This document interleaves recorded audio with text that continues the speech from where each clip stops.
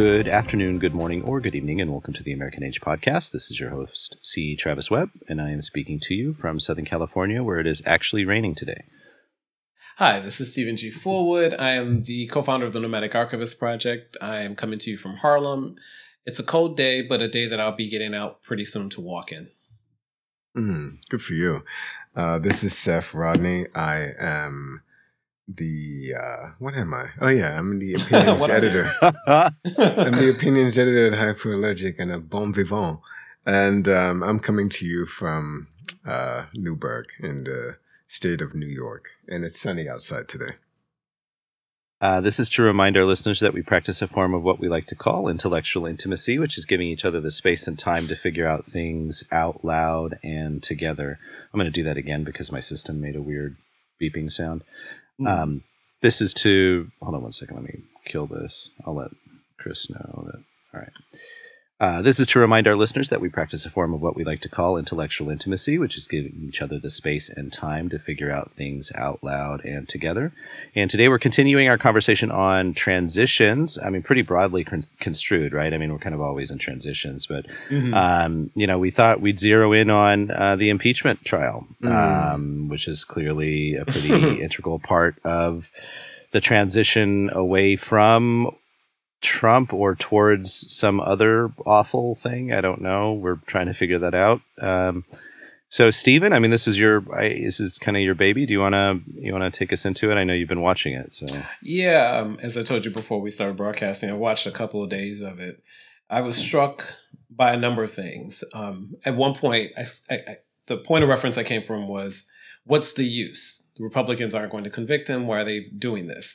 And then it occurred to me as I was watching the trial, but also reading reports about it, that it was less so about the Republicans that were firm in their belief that this was unconstitutional, blah, blah, blah, all that nonsense, but that the American people needed to see what happened and to have a responsible government, or at least a government acting responsible, to see and to lay out the case, because it involved so many things. It involved obviously Trump, but also the ways in which the Capitol was attacked. So there were visuals, there were these really stunning videos. There were Trump really has nobody but to blame for himself, because he's constantly sort of telling on himself, from the phone call to Georgia, but also to, his tweets up until a particular point, until he was his account was canceled, all of that. So I thought I've been thinking about how we keep people accountable in a culture that is sort of like coming at it in different ways. If we just look at the Republicans and Democrats, and Republicans who are like, arms folded, I'm not going to vote to impeach him. Then you have somebody like, I think the guy from Louisiana, I can't think of his name, who changed his vote, and said, yes. Lamar? Is it? I don't think no, it wasn't Lamar. It was this other guy. I know who you're talking about. Yeah, I do know who you're talking about. The guy from Louisiana. And so there was this glimmer of hope that they could get the votes to actually impeach him. But I think, again, I want to say, I don't think that's totally the point anymore. I think we're talking about moving ahead, but also keeping people accountable. And I think you can do all these things simultaneously. And so I wanted to talk about it with you guys today to see what your take on this was, on the impeachment trial, but also the way that people have been responding to it. Even the people who are now facing charges are saying, Trump told us to come. What?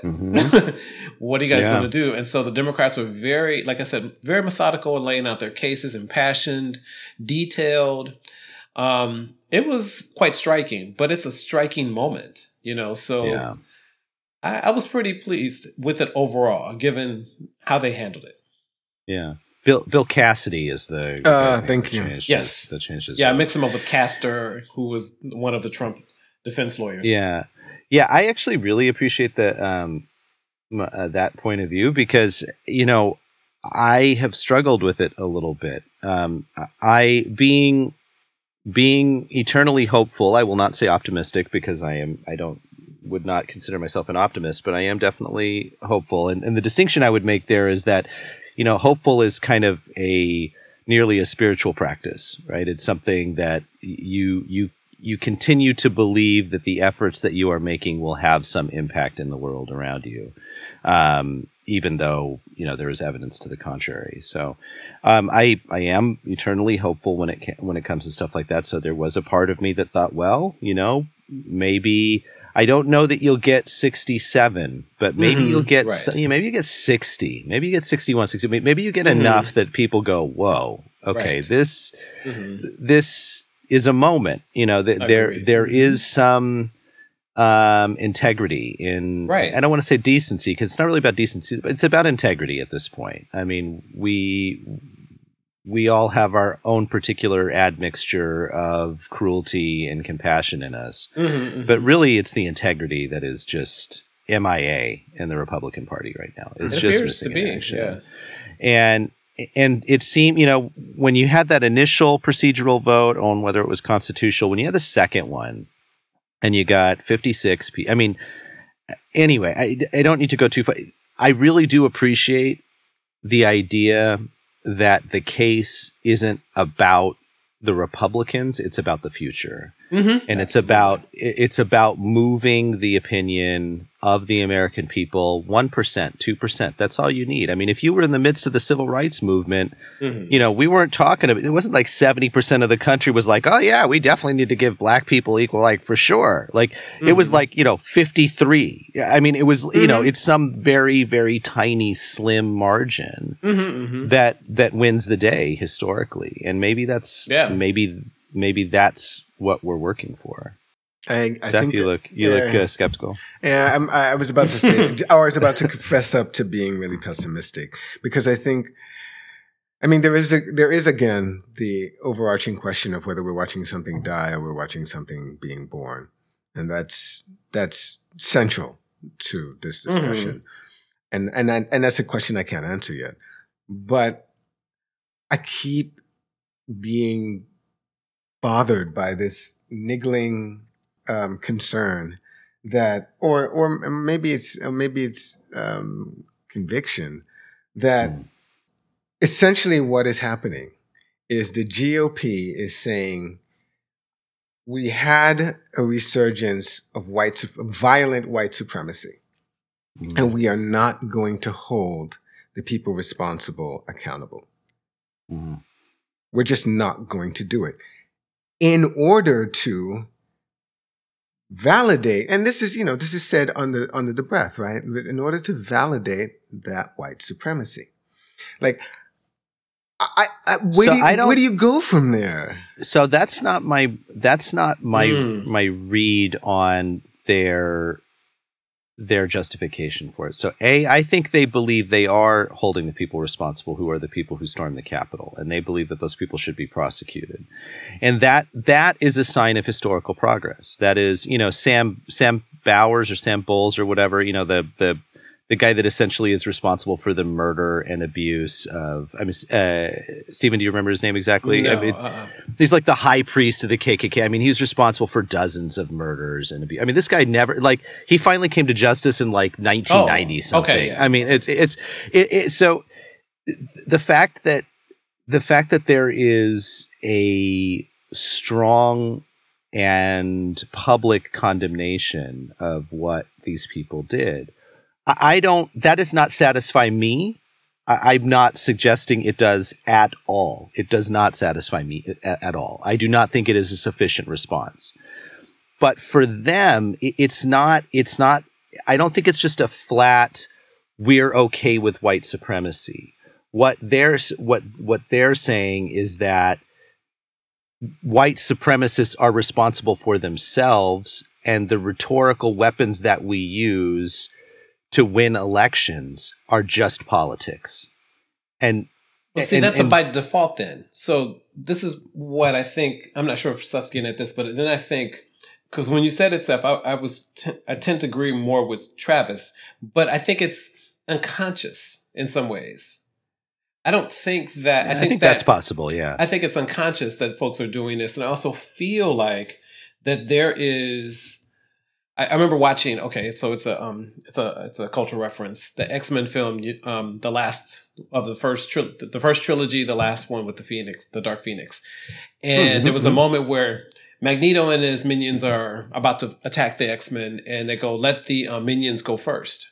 let them go first. And that's how I feel about the mob on the Capitol. Let them go first.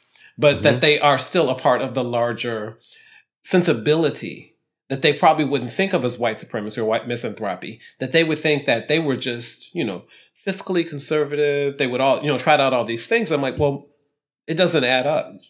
Here's really what the scoreboard looks like, but here's the one that you say that you're operating out of. So that's why I agree with Seth. But this is my problem, right? That yes, Travis, I hear you and agree with you that they are holding some people responsible. Yes.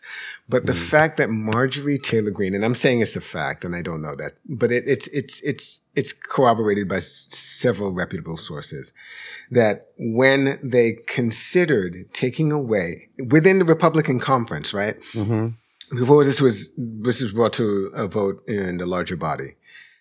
And when she was sort of brought before her Republican colleagues and asked to explain her comments that were calling for violence against Nancy Pelosi, that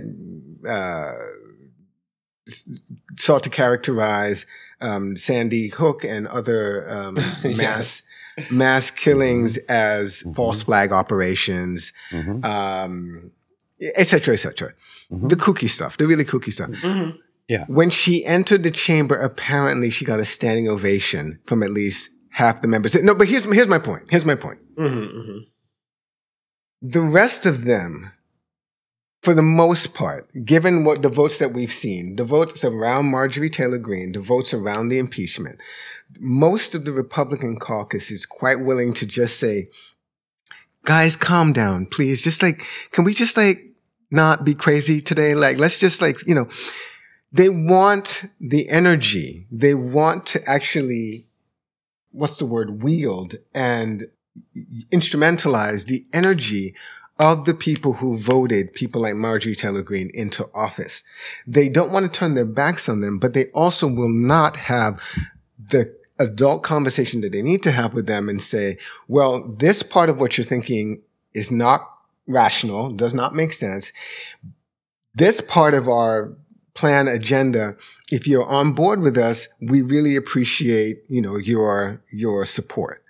They don't want to do that. What they're doing essentially is what James Baldwin accused white liberals of doing historically, which is they'll act like, yeah, we're kind of on board with you Negroes. We really want you to be seen as fully human and to enjoy all the rights and responsibilities that everyone else who gathers himself under the banner of American has and enjoys.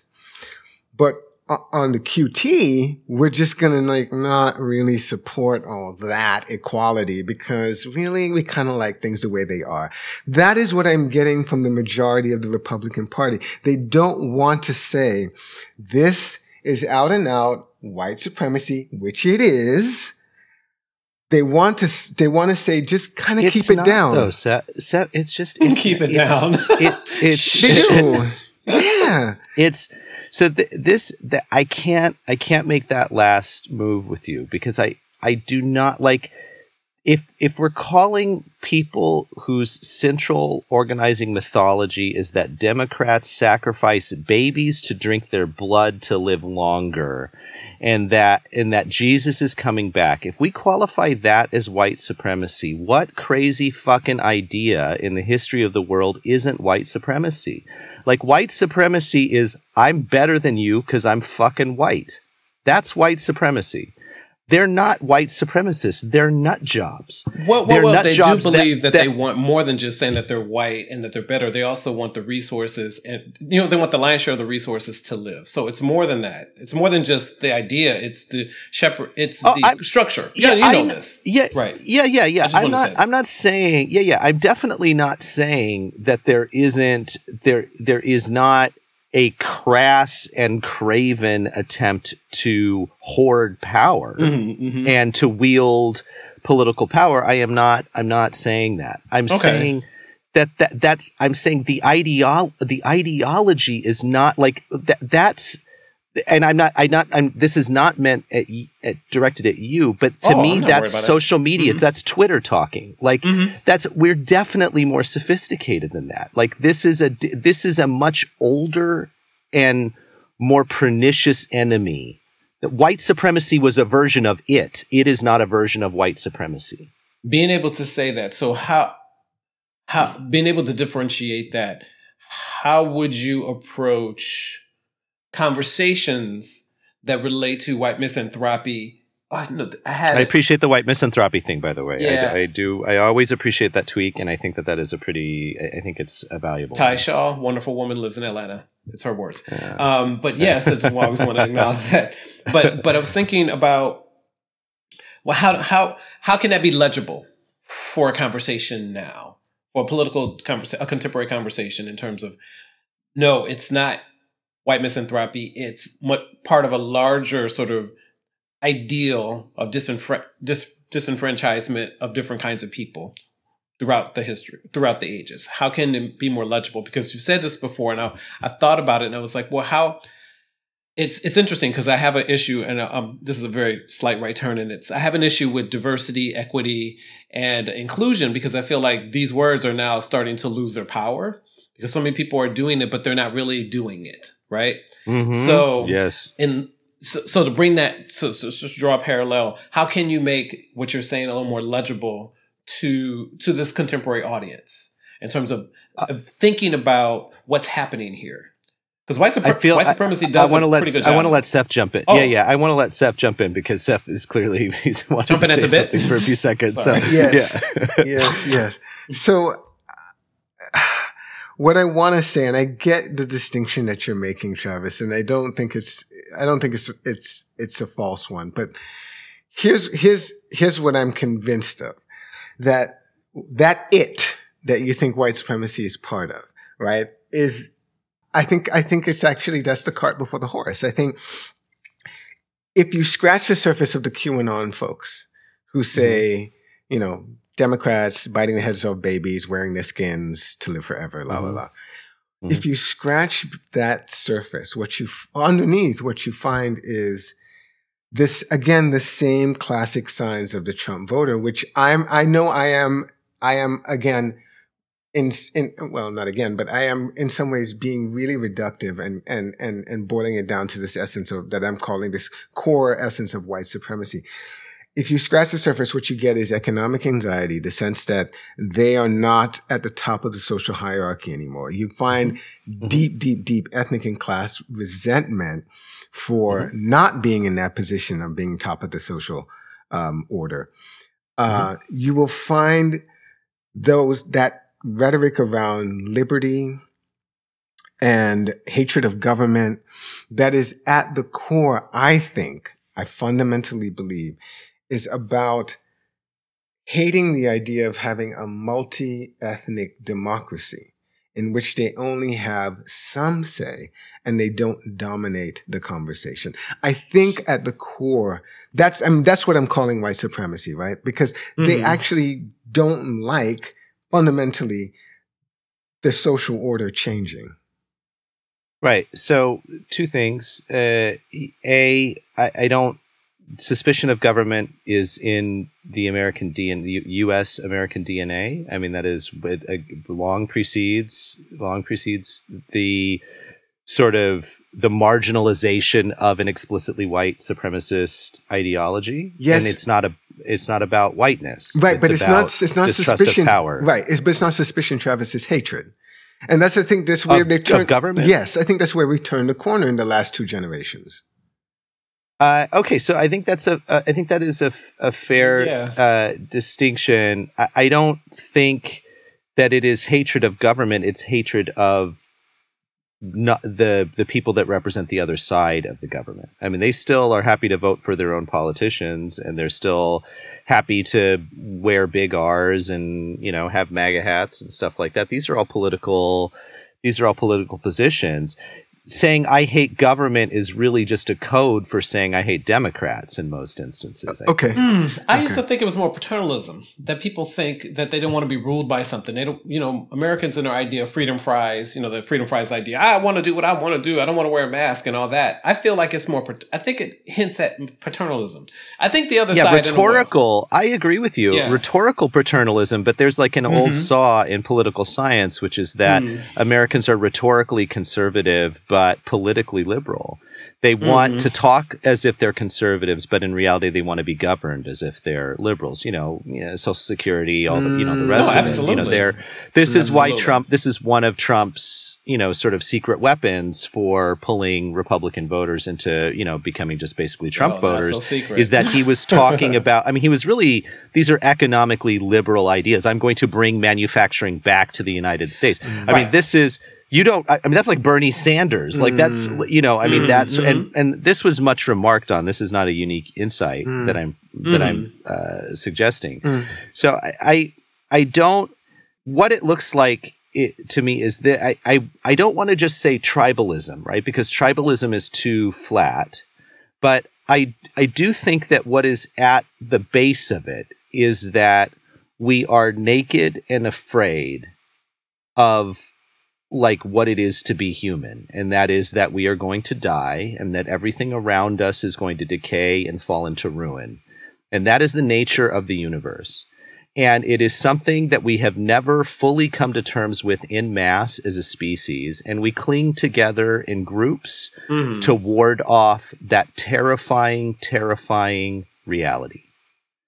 And the only way to combat that reality that does not involve visiting further pain and suffering onto others is to realize that we are all naked and ultimately going to die, and nothing that we build is going to last. And so anytime you appeal to that something makes me different than you, better than you, in any shape or form, whether it's Christian, Jew, Muslim, white, black, woke, you have lost. As soon as you make that move, you've already lost the fucking game. Okay, I'm with you. Go ahead. Sorry, Travis. No, I interrupted you, Stephen. I did. Okay. But my problem then is that that's all well and good, but what do we do with a culture that enshrines precisely these kind of deflections, right? Because when you say, I'm better than that person, because he's likely a criminal. When those two men chased Ahmaud Arbery, right? Because they thought, when they saw him jogging, they thought, oh, he's going to commit some kind of crime, and we have to be the gatekeepers, we have to be the Minutemen, we have to be the watchers in the night to make sure that doesn't happen, and we protect our community. Whatever justification they have, right? That is precisely that move of saying, I'm going to deflect my fear of being naked and alone by putting myself in a position where I'm dominant over this black person, this black body, right?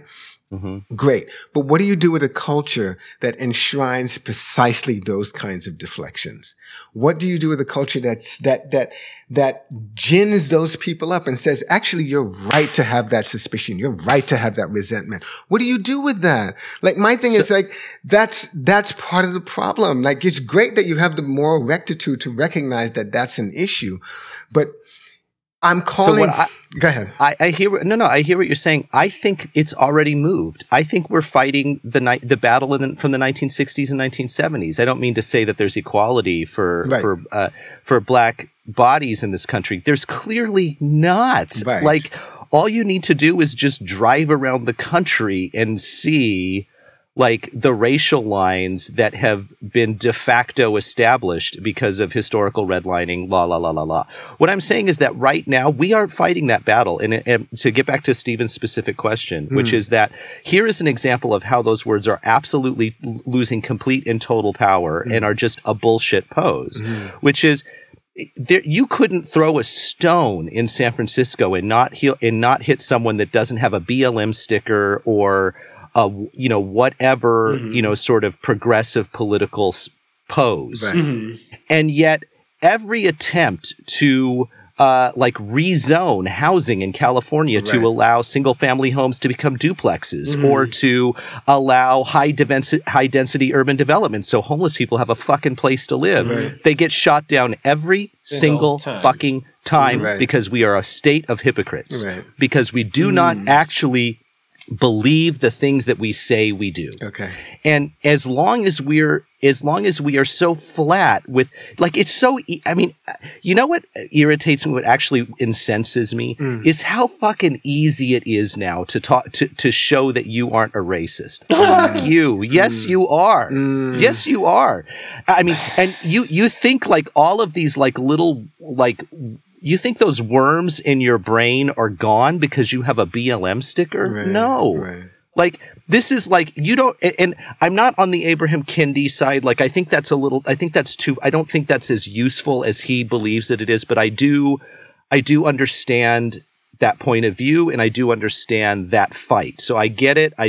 That's not my, that, What fight is, the anti-racism, you know, the idea of being, the policy is sort of like, it doesn't really matter what the intent of a policy is. If the outcome is racist, then it is de facto a racist policy. I mean, yeah. So I probably don't go there with that, but I do, I mean, you know, that position and positions like it are positions that are sick of the way that these ideas that you care about, that I care about, like actual human suffering, have been turned into a fashion statement. These are just fashion statements for most people. That's why the work continues regardless of the way that we conceptualize these oppressions, you know. I agree with you. I think the fight that we're fighting is more than just the 60s. It continues to go back, and it's not just on Black bodies. It's on women's bodies. It's on queer bodies. It's on disabled bodies. It's on, it's even on white bodies in a different way. Because what you mentioned before, Travis, before we got on the air, we were talking about a group of people that you know, and that fear and that anxiousness. That's not living. And I constantly tell people that they think that when they talk about white people have everything, and I go, no, everybody's suffering. There are levels of suffering, absolutely. But let's just be clear about you can't have your foot on someone's neck and sleep comfortably. You know, you can't do these things. These things aren't sustainable, and that's why there are these explosions every now and again across the US. And I think that when we get back to, I just want to kind of roll back to the trial, the second impeachment trial. I appreciate it. We are talking about the impeachment. That's all right. The things I think we talked about are through lines. You know, there are things that connected. There is a profound dissatisfaction. Like I was looking at it when I first saw it, when it was happening in real time, and was like, why are people cosplaying? This feels like a convention. I couldn't, for sure. You know, and then, you know, and honestly, what I saw that day, I was watching it and it was hard for me to wrap my mind around it, because I was like, they are actually beating people. They're actually hurting people. They're just not pushing their way into the Capitol. They are hurting people because they feel like these people represent whatever it is that they hate or are disgusted by. Yeah. It's profoundly, it was really moving to see it again during the impeachment trial, because you had fresh eyes. And I don't think that, you know, we talk about every September 11th, we shall forget, you know, the Holocaust. Let's not forget.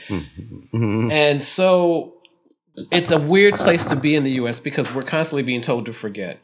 I think I told you both that there was, maybe in the last podcast, that even as people were still in the Capitol, still in the fucking Capitol, people were calling for unity and healing. And I said, oh, this is really something. I wish I would have taken down the newscaster or the politician's name. And I was like, oh, so y'all don't even want to deal with what's happening. This is a great moment to consider the health of the nation, the mental health of the nation.